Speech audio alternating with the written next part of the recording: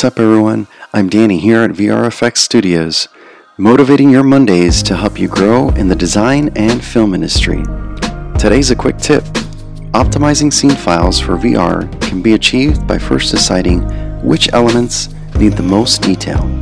I have found using a digital image created in Photoshop and utilized as the furthest background element creates the illusion of depth and optimizes the rendered file size.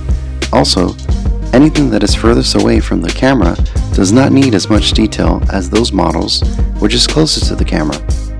Use this as a reminder to contemplate your environment design to be as proficient when designing your next VR environment. Check us out at vrfxstudios.com and subscribe to our YouTube channel. Till next time, keep creating.